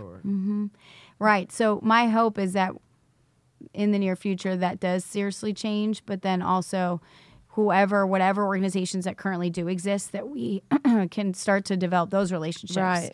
I'd say that's our next step where I'd love to start pursuing, is finding that continuum of care, because we also want a very strong alumni program so that we can stay very close in touch with kids that do graduate, because again, that piece of whether they go to a collegiate recovery program or they go right into a trade or they serve in the military, that they come back and they truly share their stories of hope, thriving in recovery to our younger kids. Coming up, right? Absolutely. And then, it's awesome you talking about that, because like you're instilling in these kids that are going through this recovery high school, and then they're graduating. Like a lot of times, most colleges, it talks about it, you know, just how they don't reach out for that help. You know, they feel Right. so alone. But then the kids that are going through this recovery high school are already going to know, you know, well, I need to find me a place, like have these different tools in my belt so I can be able to have that success after I leave from this high school. Right. Talk about like bridging the gap, like how much more comfortable we would all feel if like you end up having, whether it's a college and career day or something, or an alumni frequently, maybe every quarter they visit, right? And they're like, I'm from ECU, I'm from Chapel Hill, I'm from UNCC. And those kids are looking to go to those schools to Right. already know someone, a familiar face that's Yeah. in the collegiate recovery To program. already have a relationship established. Yes. Yes. I mean, that's huge to be able to be like, oh, okay, that I'm going to join them, or I'm going to text them, call them before I go so that they Yeah. can introduce me and do that whole, you know, that orientation process that kids love doing in like their senior year of high school. Well, they go though, and they are checking out the recovery community too. So I just want to get a plug in here. I heard you say military, and I think it was a good time to sit here and Yeah. talk Good about the point. veterans and give them a shout out, because it's because of them we're sitting here having this podcast and we got this Absolutely. freedom of speech, and we can get on here and talk about these things. And so shout out veterans, anybody that served. Thank you for your service and sacrifice. Thank you for your Absolutely. service. Woo! We'll be following up tonight with a 7 Right. p.m. Veterans Day special podcast. The double threat. The double threat. What do we say? I forgot. Double header. Double header. A double A header. double header podcast today. But yeah, definitely thank you guys for your service. We work closely with the 2 collegiate recovery programs here in town at Western Carolina University, and then we started our own last fall at SCC, the community college that I attend, and it's come a long way in 1 year. Just the collegiate recovery communities in general Sure. have come a long way with those national level conferences and kind of the interactions that we've been able to continue throughout the year, and guys like Jay Harris that I talk to regularly and kind of like bounce ideas off of, because it's a whole nother world in what he's doing at like this big campus compared to like what we're doing out here. true. Different barriers and different things like that. But to be able to collaborate with guys like that, to be able to collaborate with some other folks through ARHE and like leadership training and stuff like that. Yeah, do you know, I don't know, the name Chris Campo ring a bell? Yeah, Chris is on our committee too. Yeah. So having these key people who just are collegiate recovery all over our state truly makes a difference. And I think the importance of that transition. Yes, I is, agree. And that they're not just like on your own to apply to the college of your choosing. Like Right. they already have those connections, those Relationships. relationships built. What type of, I mean, you mentioned that, who was it? One of the law enforcement agencies said that they could fill your classroom. Oh, yeah, the DEA. DEA. Mhm. Like, do you intend to serve just the general Charlotte community, or are you kind Oh, of that's a open it good up one. to the state, or like? Oh, so it's such a how good are you gonna question. decide, like, So we've entertained, because Caleb's got a couple bus loads he'll ship out to you next week. Yeah, and like, Yeah. what does it cost? okay, so this is all good questions. So these have been 2 very key questions that I need more and more people to better understand. So we've entertained private, charter, public school collaboration, right? And so we've really, truly looked at everything and done our homework. And we ended up leaning towards private. And when you say private, though, it scares a lot of people. A lot of people have this perception, and that's another thing I'm trying to break is perception, because just listen and be open-minded to hear what it is. Because private, everybody thinks, well, you're only serving a certain population. You're going to be ultra expensive. And that's the harder route, so why would you go that way? And the truth of the matter is, private provides freedom and flexibility for us to do what we need to do for these kids.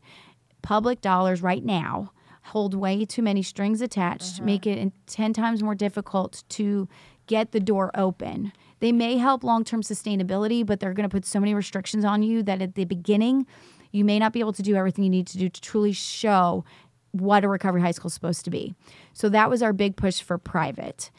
And charter would also make us take longer to open, and we are feeling that sense of urgency. So that was that. When it comes to the cost, here's the best thing I can't wait to explain. So the goal, here's the goal. The goal is, with an operating budget of about $500,000 is what we're looking at, to have about 6 teachers and 20 kids in year 1, because I want to serve 20 well and then let us grow organically. But if we serve 20 well, on paper, if they each gave $2,000 a month for 12 months, that's about $24,000. You multiply that for 20 kids, that's almost covering our entire operating budget strictly on tuition, which puts a lot less pressure on fundraising and grant writing, but it leaves enough room that you do still need to do those things, but it's definitely a different level of comfort, right? Now, if we could get startup money just to get off the ground, enough money that would cover so that almost every family of those 20 pays maybe $50 a month, maybe. And that's asking us to cover the operating budget. The goal is for families to, on paper, be paying $2,000, but almost every single family being scholarshiped in, because this shouldn't be another expense for families to dive into what they've probably paid for treatment already and thrown so much money that breaking the bank. But we also know reality. We're going to be serving some families that can afford that.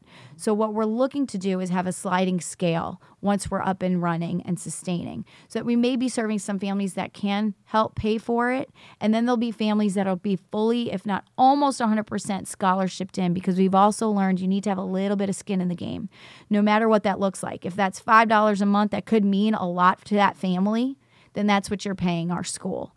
But we know, too, there are organizations that are way more open to fund us for a kid's scholarship for a year than give us $500,000 to get open and running, which I also understand.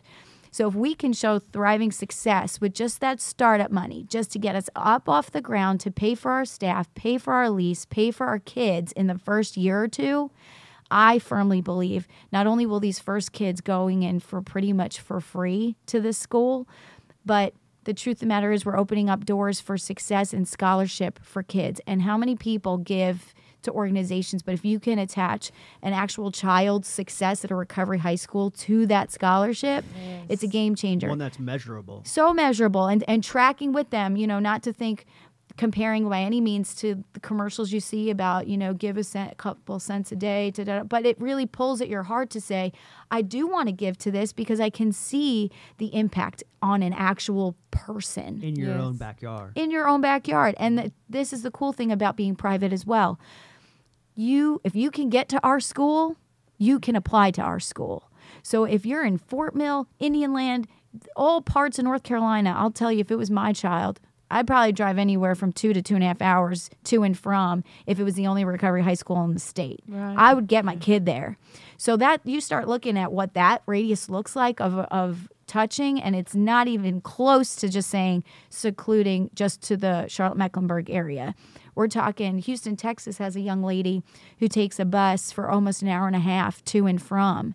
And so clearly she's over 70 miles from that school, but she wants that school.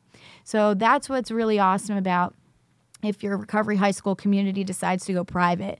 It is a harder route, to be honest, but it's going to get the doors open faster. You're going to be able to serve the kids the way you need to serve them. Right. And if you honestly talk about it in the way that you are scholarshiping kids and that we're here to serve all kids under the private model, that's almost unheard of, that you're serving every type of family of every socioeconomic status level at a private school with a private, that's, people look at me sometimes like, wait, there's nobody doing that recovery or not. Right. Just private school Totally. in general. And so that's what I'm trying to teach people, because sometimes when people hear private, they've created their criteria for certain things. And if you say private, you're automatically moved away. And I'm like, well, wait a minute. You need to understand what we're trying to do here. We're trying to provide such a flexible setting for these kids that in our society and the way platforms have been created, this is the way. Yeah. But if you are open-minded to say, well, we can actually not have a family pay out of pocket maybe more than a few bucks a month, that's tremendous. And so that's where we're headed. You open those doors with that and complete that first class, Yep. and you will have the private donations to fund those scholarships. No doubt in my because mind. of the success. There's no doubt about it. You also think they also like the misperception of like private schools like faith-based. Yeah. Completely faith-based, like specific denomination and that sort of thing. I saw you guys were like non-denominational Right. with the spiritual. And this is the cool thing. So being a believer, it's going to be hard at times to not throw my faith in every direction, but it will be done through my actions. So I really believe that my faith will be driven in a very important way. Maybe it's strategic. I don't know if that's the right word, but we know these are kids. These are adolescents. So some kids, if you just approach faith in a way, you're going to make them run away. And I don't want kids to run away, but I also don't want to be untrue to who I am and what is really true also.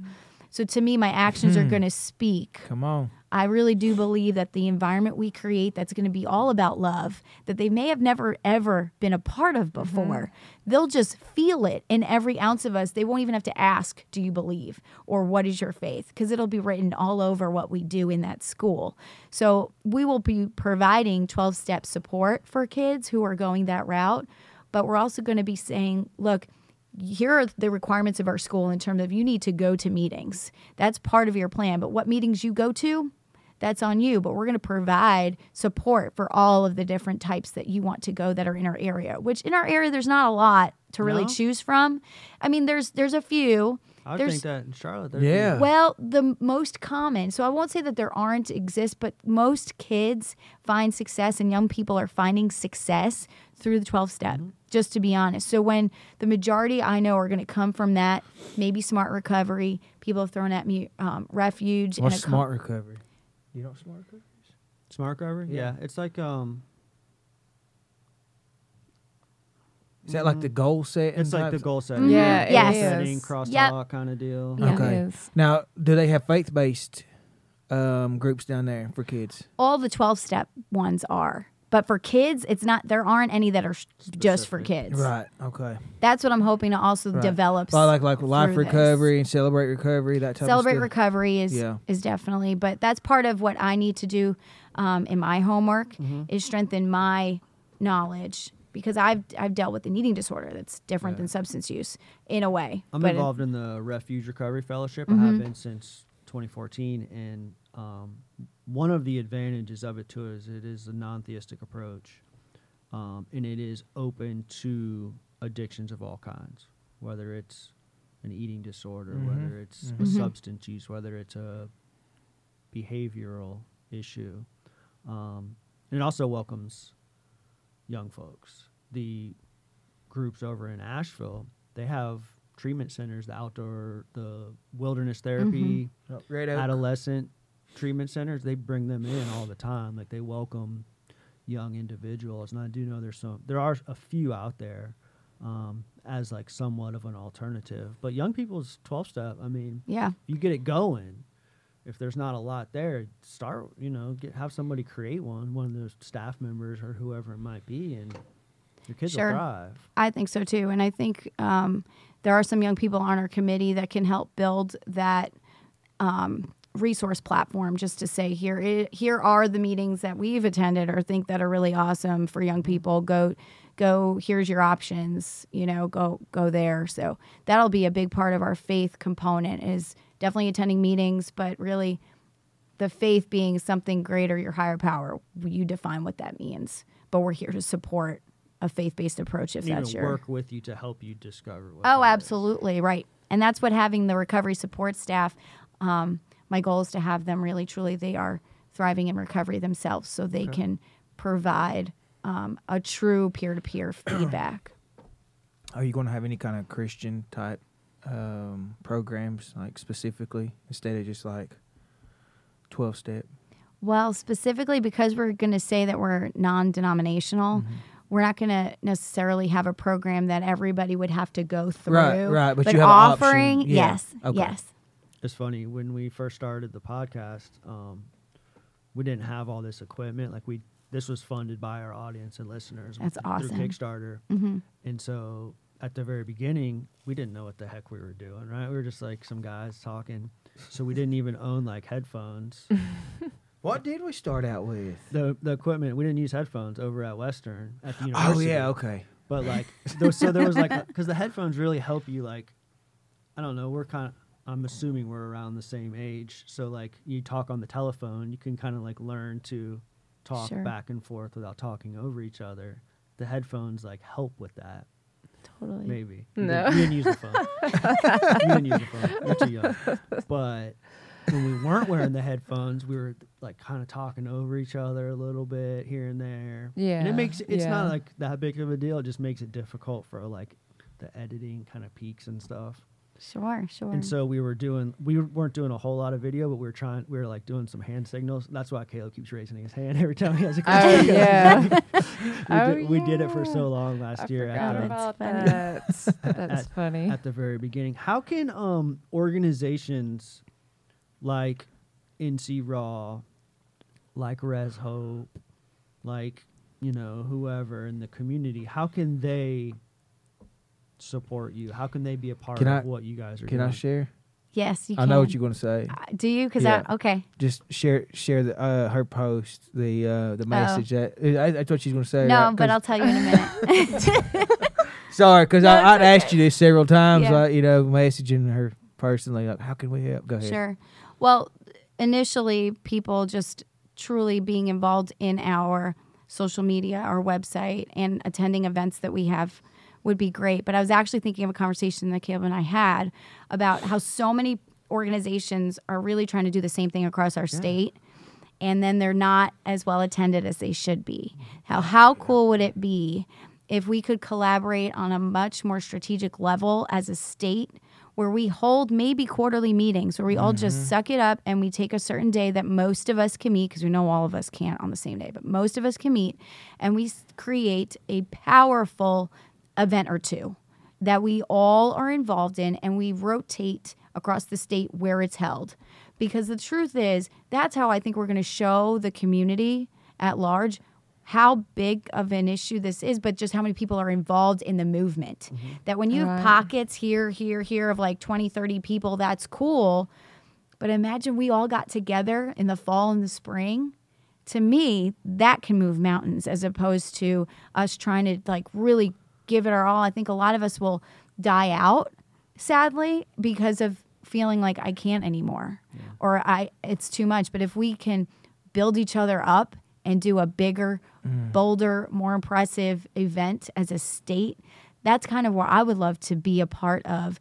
That this is so much bigger than even just a recovery high school movement in Charlotte. It's about creating a community across our state that understands all of the resources that do exist. And then when you go and conquer on your own, you just have more tools at you. And the people we know, our recovery community quite well across our state. But I feel like there's so many more people that I'm hearing and I'm meeting every day. They're like, feed me, give me more. I want to be a part of it. Tell me what I can do. We would get that times 10 if we created this type of environment across the state. Please include us. Okay, Yeah. got in those it. conversations. We will. I think it's something that we, I think that's huge. I mean, there's something that there are people in your community that can bring to the table in our community, Yes. same as going towards the coast of North Carolina. and not like a then- formal conference, like just whether it's I know Raleigh did an awesome job. I think it was for August 31st for International Overdose Awareness Day, and I felt like I was being invited to 60 different things, and I couldn't be everywhere at once. But I'm like, we're across the state doing so many different events. Let's just do one huge one. The same thing Did happened you go? here. Did you go to? I didn't go to the Raleigh? one in Raleigh because I felt like my tie was to Charlotte, and my good friend was doing something in Charlotte, and I felt like I got to be You there. remember the same thing happened here? Like there was one over in Franklin, and then there was one over in Winslow. Oh, And yes. then you guys were in Cherokee, and we were all like at different events. Right. He was over at one, I was over at one. And You try it to was the same divide and thing. conquer, but imagine we could all do one huge one, together, and we yeah. split it up so that we are like in essence owning an event, but maybe every 5 years, because we also know how much work it is to do it annually. Yes. What if like you guys were in charge of the next year, and then Charlotte took on the next year, but we all came Yeah, and committed to committed to Shut up, going yeah. to yours. I'm gonna support you. You support Yep. me, and let's do this. Yep. And that's why I I started love this. it. That's why I started this podcast, because there were so many I thought it was a way to unite those little pockets. It's so rural. Sure. It's so rural here. And there's like small groups of people in this little town over yonder, 10 or 12 doing good Over work. yonder. And then there's like a little pocket of people over here doing work, and then a little Yeah. pocket on campus doing work, and then their little community. But there's like, they're not inclusive. And then to us. inevitably, I feel like you do feel that competitive thing. And you're like, oh, I don't want that. Join. I know. Yeah, it makes me think about the panel discussions. Y'all So many panel discussions, but why don't we all just come together? Y'all hear that New York come out of her when she gets fired up? Did you hear it? Yeah, I tell people when I'm angry or really excited, that's when the kids will be like, what'd you just say? Walk? Coffee? Like what? Am I supposed to tell you when it's 12:30? What time is it? 12:28.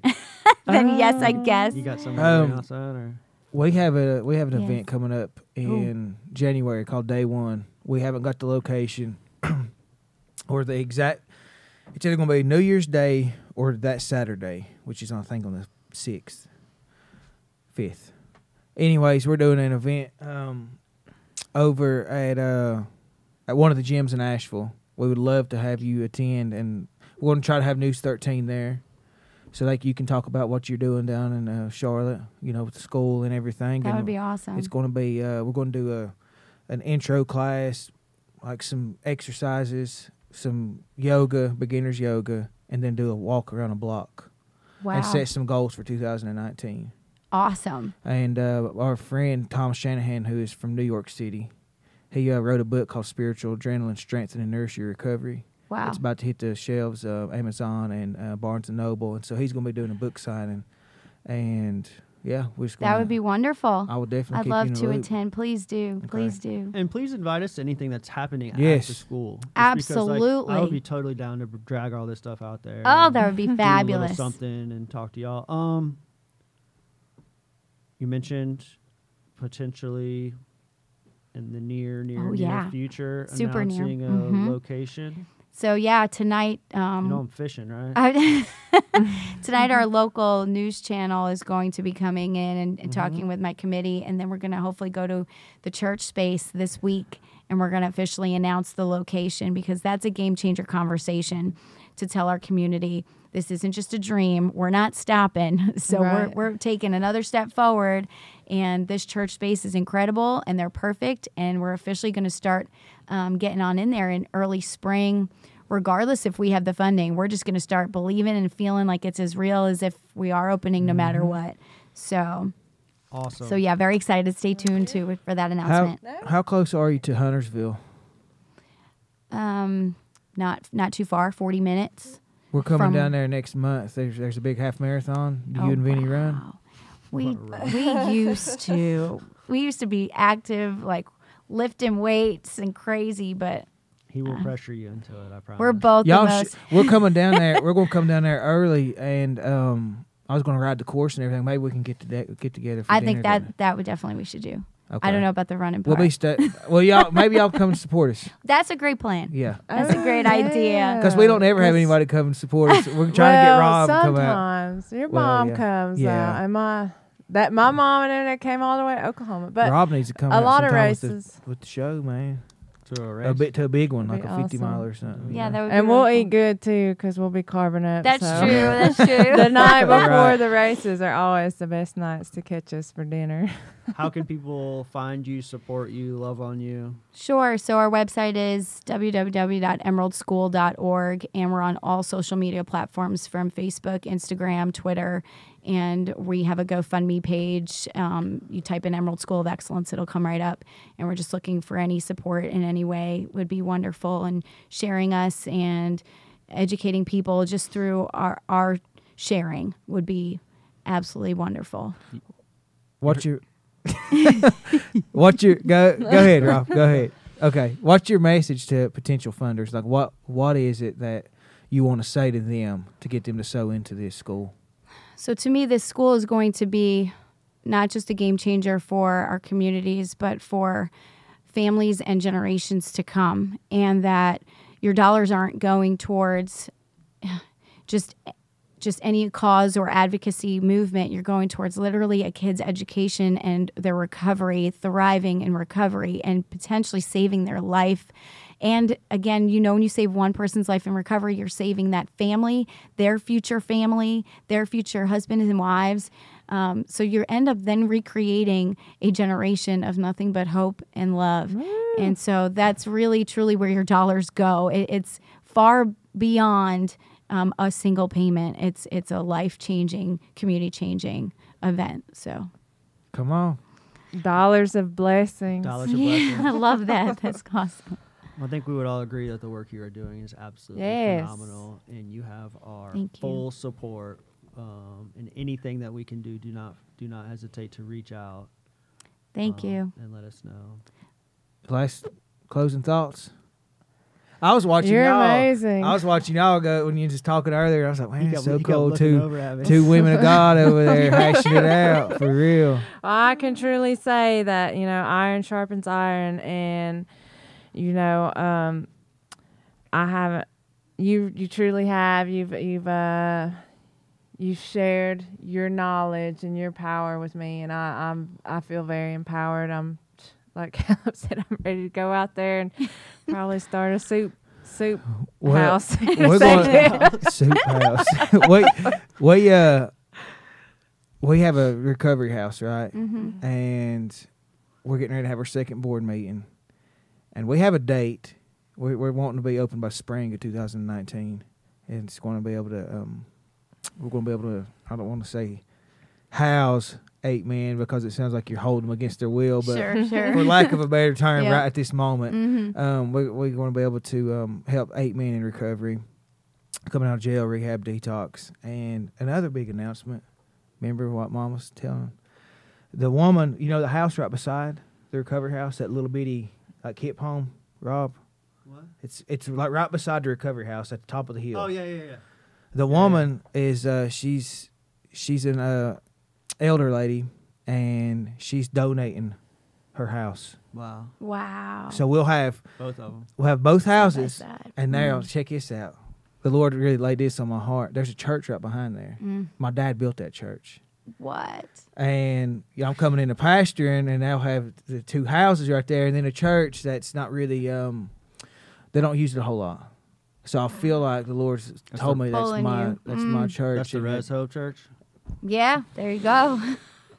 So yeah, That's this really special. You've really inspired us That's to. special. We wrote down our potential vision boards that we got to start working on with our ministry and everything. So we're Beautiful. definitely Yeah, I'd love thank to you for encouraging us and everything. stay in touch and bounce ideas. That's how we grow. Absolutely. So Mary Thank you Frary, so you are much. amazing. Yes. appreciate you are. both. Yes. Thank you for thanks everything. that. We'll do it again. Oh. Thank you guys for checking us That's awesome. out. Good afternoon. Good night. Talk to you later.